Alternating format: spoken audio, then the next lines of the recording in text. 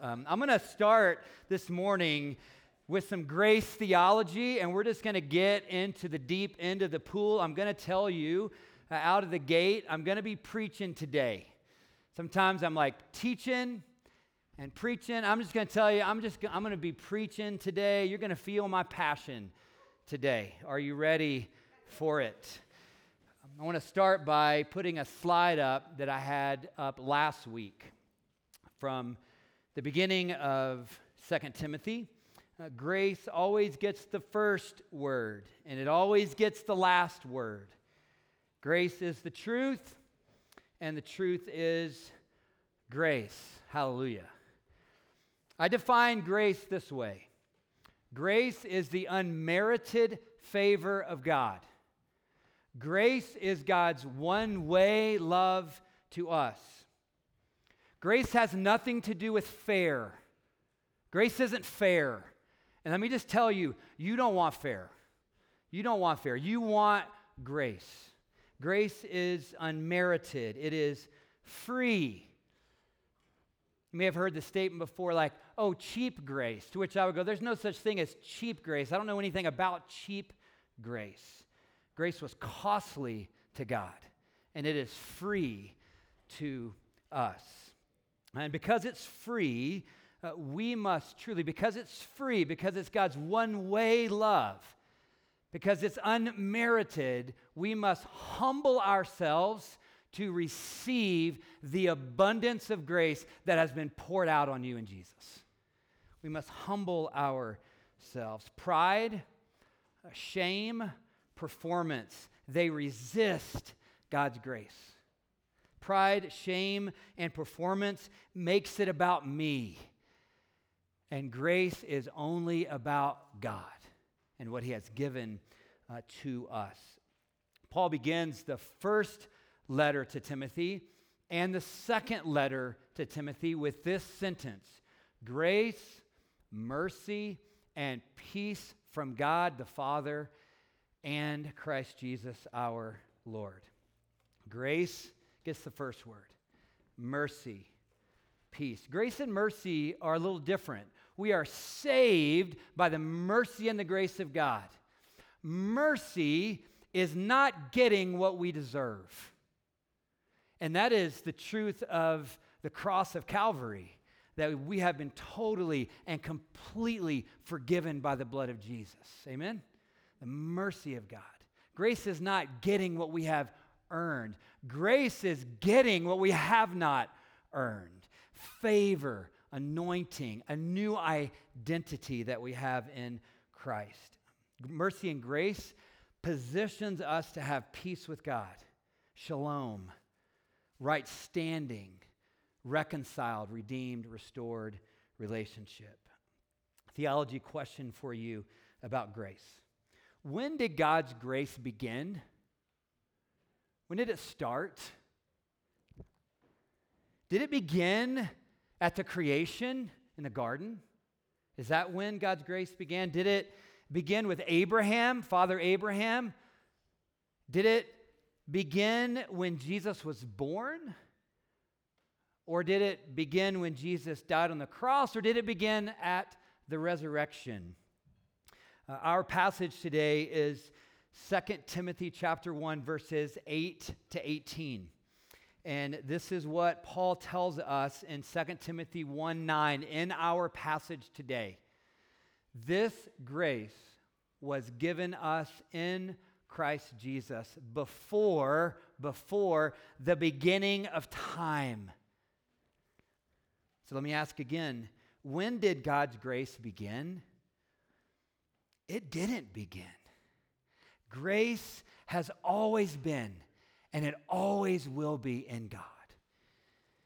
Jesus is the revelation of the grace that has always begun, that was always present before the beginning of time. Jesus helps us understand the revelation of what's true, which is the next verse in our passage today, verse 10.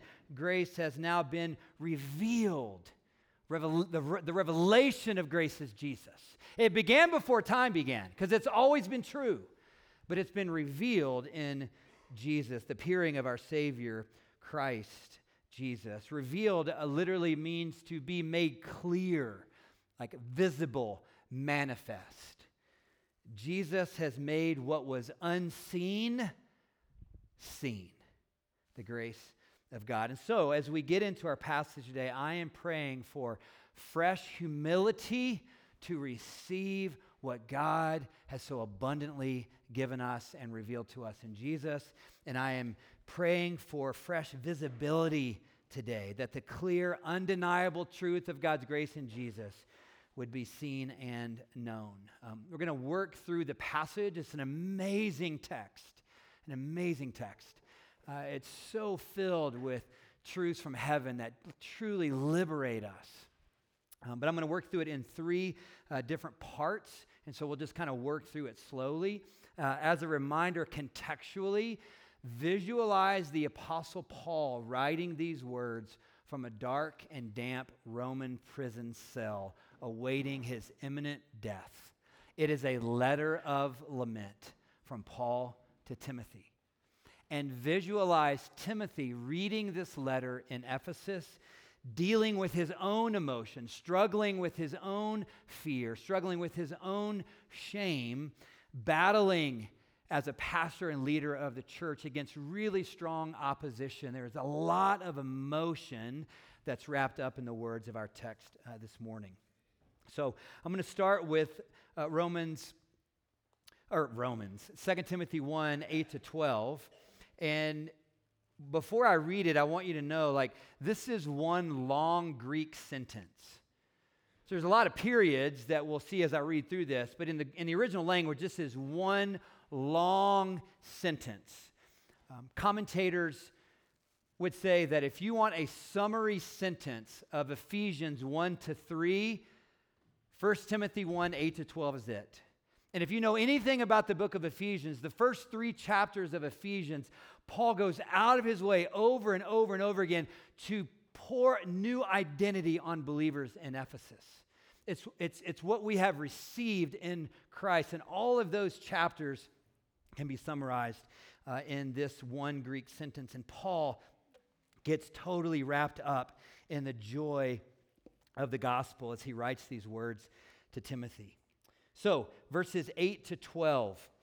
So, Timothy, do not be ashamed to testify about our Lord, or ashamed of me, his prisoner, but join with me in suffering for the gospel by the power of God, who has saved us and has called us to a holy life, not because of anything we have done, but because of his own purpose and grace. This grace was given us in Christ Jesus before the beginning of time, but it has now been revealed through the appearing of our Savior, Christ Jesus, who has destroyed death and brought life and immortality to light through the gospel. And of this gospel I was appointed a herald and an apostle and a teacher. And that is why I am suffering as I am. Yet I am not ashamed, because I know whom I have believed, and I am convinced that he is able to guard what I have entrusted to him for that day. And Paul just, so many incredible truths of the glory of the gospel. He speaks of the power of God. He speaks of the salvation that we have in Jesus. He speaks of God's purpose and grace. He speaks of the love of God. He speaks of the destruction of death. He speaks of immortality that's been given to those who are in Jesus. In his own suffering, in his own lament, in his own grief, he is totally convinced that God is able. It reminds me of his words in Ephesians 3:20 that God is able to do immeasurably more than we could even ask, imagine, or think. This is where Paul is as he's writing these words of encouragement to Timothy. And why is he encouraging Timothy? Because Timothy is battling opposition, and he's fighting against his own fear, and he's fighting against his own shame. And so he writes in verse 8 to not be ashamed. And he starts verse 8 with that word so. Perhaps your translation might say therefore. And so when we read verse 8 and his exhortations to Timothy to not be ashamed, we must immediately connect it to the verse before. Why does he say therefore or so in verse 8? Because of what he had just said in verse 7, that God has not given us a spirit of fear, but he has given us a spirit of love and of power and of self-control. Therefore, because you have been given a spirit of love and of power and of self-control, therefore you can walk without shame in this world. And he invites Timothy, literally, I don't know if you caught this when you're reading through it, like, join with me in suffering. That's the invitation. To which I go, has anyone ever asked you to join with them in suffering? Hey, I'm inviting you to do something really special and important. Join with me in suffering. That's literally what Paul is inviting Timothy to do. That's not an easy invite, is it? It's not an easy invite for Timothy or for any of us, but that's exactly what Paul is doing. What do you think Timothy needs to say yes to that invitation? For me, faith and courage. And Timothy needs to be refreshed in his faith, and he needs to be refreshed in his courage to continue to say yes to suffer for the name of Jesus as he leads his church in Ephesus. When we live afraid, when we live ashamed, it cripples our faith and our courage. To be able to endure and to overcome what we have to endure and overcome in our life. I'm going to read that sentence again. Living afraid, living ashamed, it cripples our faith and courage to endure and to overcome. When I wrote that down, faith and courage, I immediately thought of my all-time favorite movie. So before I tell you what it is, I want to ask you a question. What is kind of your favorite movie of all time? Don't shout it out, but just have it in your mind. What's your favorite movie of all time? When somebody asks me that question, I just rapid fire 3 movies to them. Gladiator, all-time fave. Hoosiers, all-time fave. And Remember the Titans, fave. So Gladiator, like strength and honor. Maximus, anybody know that movie? Strength and honor, like faith and courage. I think of strength and honor. Hoosiers, Jimmy Chitwood, anyone, any basketball people in the room, Jimmy Chitwood, like, I'll make it. And he does, and they won the championship. Remember the Titans? We're gonna blitz all night, and they will forever remember the night they played the Titans. But it's a movie about overcoming racism. And I was just thinking, like, all 3 of those movies are movies about faith and courage to overcome something. And I'm wondering if the movie that you're thinking about also has some storyline in it about faith and courage to overcome something. And the reason why I think that the vast majority of you, if not all of you, are thinking of a movie that requires faith and courage to overcome is because we are always inspired by faith and courage. Are we not? We're always inspired by faith and courage. And Paul is telling Timothy, you have courage because you have been given power, love, and self-control to overcome and endure the suffering. And I read these verses and I think about where Paul is and I think about where Timothy is and I think about where we are in our lives, and I just think we have got to connect this theology with our real lives. We have been given power, love, and a sound mind. So, therefore, verse 8, do not be ashamed to testify about our Lord in our day. Faith and courage. God says in verse 9, God has saved us, Timothy, and God has called us to a holy life. And Paul is so clear in this verse, saving us and calling us to a holy life isn't based on anything that we have done. This grace was given us. We need a revelation, I believe, of what has been given us. He spells it out this way in verse 9. It's been given us not because of anything we have done. Grace is God's unmerited favor.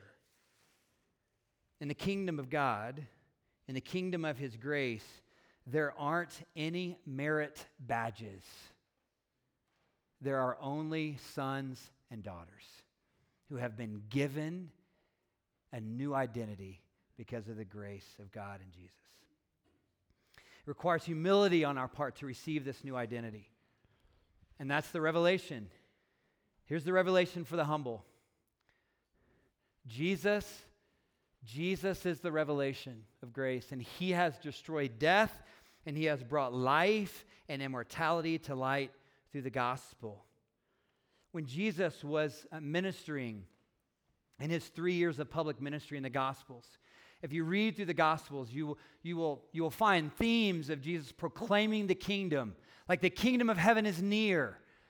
And He's proclaiming the gospel. He's proclaiming that the kingdom is here, that He is Messiah. And when He's proclaiming the kingdom, when He's proclaiming the gospel, oftentimes He is connecting the gospel to His death and to His resurrection, His suffering, His death, and His resurrection. So the kingdom of God, that the kingdom of God is near, is directly connected to that the truth that He is Messiah and that He will suffer and that He will die and He will rise again.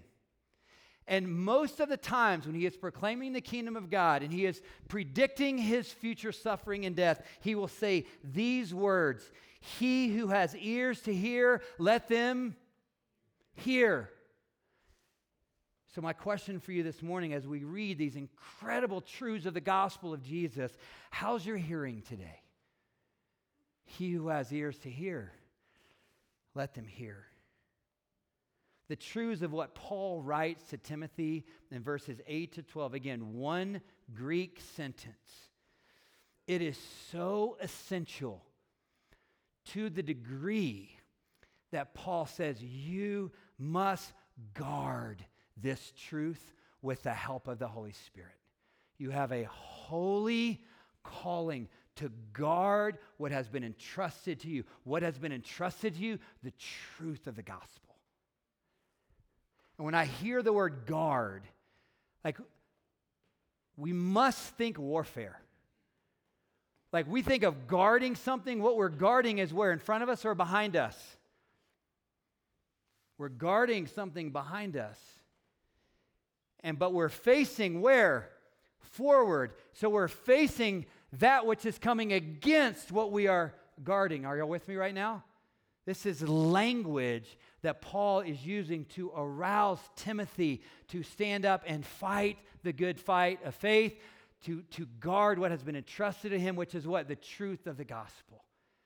It's warfare language, and Paul is passing the baton of that responsibility to Timothy. And he'll speak about these things in the next verses 13 and 14. He tells Timothy, what you have heard from me, keep as the pattern of sound teaching with faith and love in Christ Jesus. Guard, there's the word, verse 14. Guard the good deposit that was entrusted to you. Guard it with the help of the Holy Spirit who lives in us. This phrase, sound teaching, comes out a few times in 1st and 2nd Timothy. This verse is the first time Paul connects sound teaching with pattern. Another way to translate that word that's translated pattern is model. The pattern or the model of sound teaching that's been given to you is what you've been entrusted with. One of the commentators that I was reading this week on this particular phrase, the pattern of sound teaching, understood it this way and taught it this way. Paul makes it unmistakably clear that Timothy is not at liberty to deviate from the apostolic teaching. He is to guard what has been entrusted to him, and he is called to proclaim that in word and deed as well. It's a holy responsibility that's been given to Timothy, and again, it is a battle cry. It is so important. These truths are so important, and the responsibility to guard it is so important that Paul tells Timothy, yes, I'm calling you to guard it, and yes, it is a battle cry, but you have been given the Holy Spirit to help you. And the empowerment of that is in verse 12. And so what I want you to do is connect verse 14 to verse 12, because in 14 is the exhortation for Timothy to guard the good deposit that was entrusted to you. And then he says, guard it with the help of the Holy Spirit. But be reminded of what he had just told Timothy in verse 12 when he said, I am convinced that he is able to guard. Like, I am convinced that the Holy Spirit is able to guard. And because that's true, I can exhort you to guard with the Holy Spirit's help. So if you're a note taker, I would invite you to write this phrase down. I am able to guard because the Holy Spirit is able. I am able because he is able. I have been empowered and enabled to partner with the Holy Spirit in the advancement of God's kingdom and to guard what has been entrusted to us. Is this relevant for us today? All this language about the truth of the gospel and guarding the truth of the gospel, and we need the help of the Holy Spirit. Is this relevant today, or do you think it was just relevant for first century Rome? I'm speaking in tongue-in-cheek. I believe it's certainly relevant for us today. The truth of the gospel of Jesus Christ, it runs counter to relativism.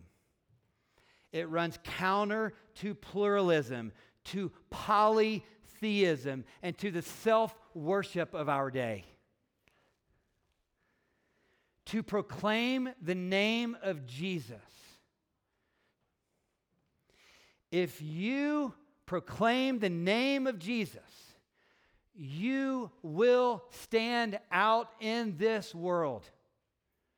The question isn't if your testimony is, I believe in the name of Jesus. I have received the grace in Jesus. I come under the authority of Jesus. I come under the blood of Jesus. I believe that Jesus has defeated death and has given immortal life to immortal people by the name of Jesus, by faith. When you proclaim that, you stand out, period. The question isn't if you stand out. The question is, will you stand up and witness for the truth of the gospel? That's what Paul is exhorting Timothy to do, to not be ashamed of the name of Jesus, leading, pastoring, caring, ministering in Ephesus. Jesus said this in John 14:6, very, very famous, well-known verse. The context of this verse is in the Last Supper. It's the day before Good Friday. Jesus says this on Thursday before Good Friday to his disciples, John 14:6. Like, grace is radically inclusive, truly radically inclusive for all who will come. And if you want some insight into how radically inclusive the gospel is, refresh your memory by writing down Matthew 22. It's the parable of the great wedding banquet. And read what Jesus talks about in Matthew chapter 22. Invite everyone. The invitation is radically inclusive, but the way of salvation is exclusive, and it's Jesus alone, by grace alone. Jesus says these words, Last Supper, day before he would go to the cross, I am the way, the truth, and the life. No one comes to the Father but through me. There aren't many saviors. There is one Savior. His name is Jesus, the Lord of glory, King Jesus. I believe this is absolutely true, and I proclaim it to you. Grace is, again, radically inclusive to all who come, but the message of the gospel of the way of salvation is Jesus. Here's Peter's words. right after the resurrection. Jesus had just ascended from the Mount of Olives, Acts chapter 1. The disciples are getting all kind of opposition. And Jesus and Peter, encouraged, stands up, Acts 4:12. Salvation is found in no one but Jesus, for there is no other name under heaven given to mankind which we must be saved. The world's message. This is why I believe this is so relevant. The world's message is no system can claim absolute truth. The world's message is, if it feels good, do it. The world's message is, do what makes you happy. The message of Christ is, I am the way. I am not a way. I am the way, the truth, the life. The message of Christ is, you must deny yourself to be my disciple. The message of Christ is, you are called by God to a holy life, a life that carries the aroma of heaven. The message of Christ is God, 1 John 4, God is love. God is the essence and the totality of love, and the revelation of love is Jesus. He who has ears to hear, let them hear. Is it hard in our day to stand up for the truth of the gospel? Yes. Will you be misunderstood? Will you be persecuted? Yes. Did Jesus tell the disciples that the world would literally hate them for proclaiming his name? Yes. Jesus never said it would be easy. He just said it would be worth it. And in our text today, Paul never said it would be easy either. Paul is not giving Timothy a light and fluffy Christianity to walk in. Would you agree with that? He is literally inviting Timothy to suffer for the gospel. And the living and active Word of God is inviting you today, will you suffer for the name of Jesus? Will you stand out? Will you stand up? In grace, in mercy, in love, in kindness. It is the kindness of God that leads to repentance. But will you stand for your faith? Paul never said it would be easy either. He knows it all too well. Remember, he's writing from his death cell, church. And he knows all too well the pain of relational betrayal. The next verses in our chapter, and it ends the chapter, gives insight into some of Paul's own personal relationships and the sting of betrayal in his own life. Again, there is much for Paul to lament in these words, and that includes relational lament. And he will speak about that in these last verses 15 to 16. You know that everyone in the province of Asia has deserted me. And I just go, we have to remember that Paul is a human being. And he is holding a lot of emotion in that jail cell. And I don't know about those of you in the room who are also married like me, but when you get exasperated in marriage, you tend to use extreme qualifiers, right? Always, never. Anyone? Maybe just me? No? He's like, everyone in Asia deserted me. Right? Is it true? We don't know. But he is feeling the deep emotion of those who have betrayed him. And it feels like everyone. But then he specifically names two people that we don't really know anything about, but we know that Timothy knows them. And he knows that Timothy will feel the weight of what Paul is feeling about their betrayal. You know that everyone in the province of Asia has deserted me, including Phygelus and Hermogenes. And Timothy's like, no.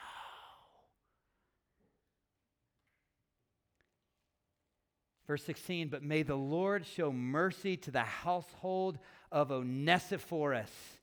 After this morning, you are never going to forget the name of Onesiphorus again.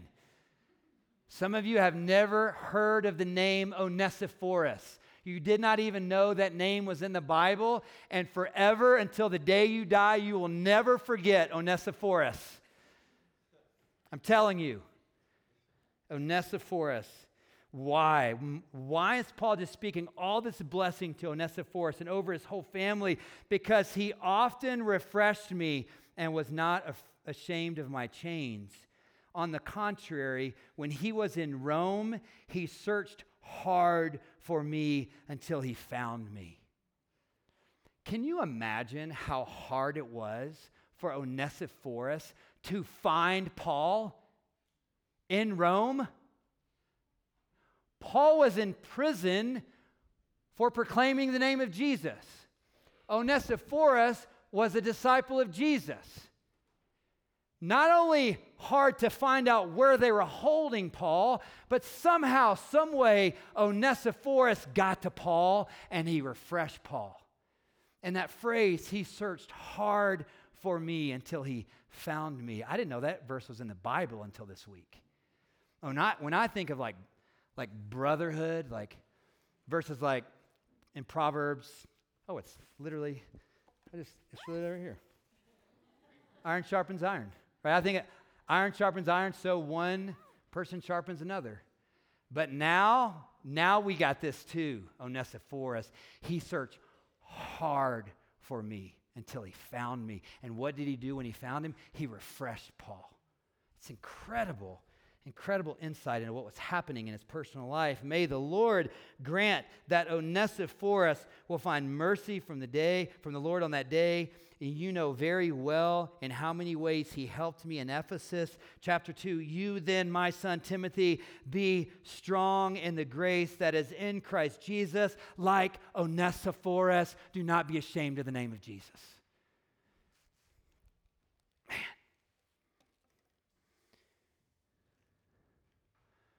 He searched hard for me until he found me. I got friends like that. Andrew, Nate, Steve, Connor, Kenny, Andrew, Jimmy, Ben, Steve, Greg, Paul. I could go on and on. Jeff, JJ. I could go on and on. I got friends like that. And I want to be a friend like that. Who do you know in prison? Who do you know in prison? I'm telling you right now, you know someone in prison. Maybe not a first century Roman cell, but you know someone in prison and they need to be refreshed. Who do you know? In prison to fear? In prison to shame? Someone held captive by addiction or disease? Perhaps someone you know that's so stuck in their grief and in their hardship that they can't lament, they can't turn to God. Maybe bitterness and resentment is so rooted in them that they are blind to the truth. Who do you need to search hard for until you find them? Who? Maybe you are the one that needs finding. Maybe as I share these words, you hear this story of Paul and Onesiphorus. Maybe you are the one that needs finding, and it's time to let someone know, I need refreshment. And I'm telling you right now, I am searching hard for you right now. 4 buddies got their friend to Jesus by literally digging through a roof. That is legit. Would you agree? It might take digging through a roof.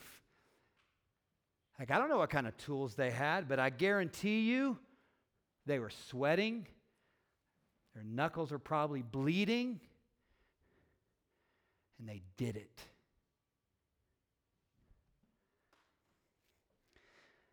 All right, right, got to close.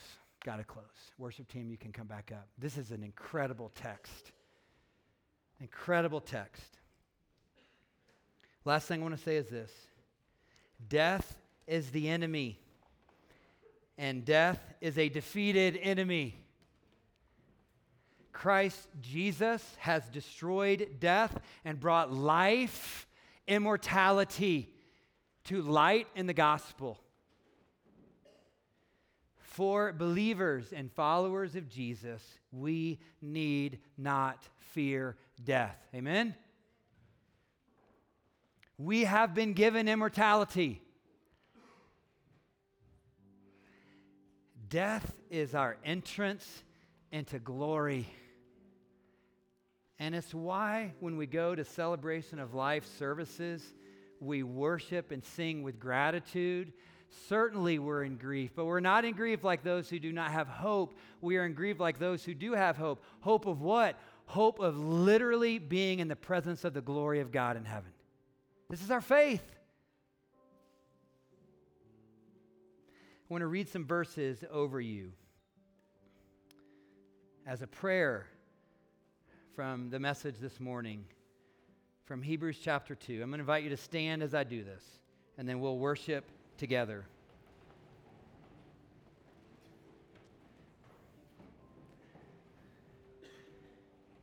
Jesus, from Hebrews chapter 2, Jesus is now crowned with glory and honor because he suffered death, so that by the grace of God he might taste death for everyone. And in bringing many sons to glory, it was fitting that God, for whom and through whom everything exists, should make the author of their salvation perfect through suffering. And since the children have flesh and blood, he too shared in their humanity, so that by his death he might destroy him who holds the power of death, that is the devil. And he became the source of eternal salvation. Jesus Christ is calling you by his grace and his mercy to give you peace with God. Come home. Come home. Let's worship.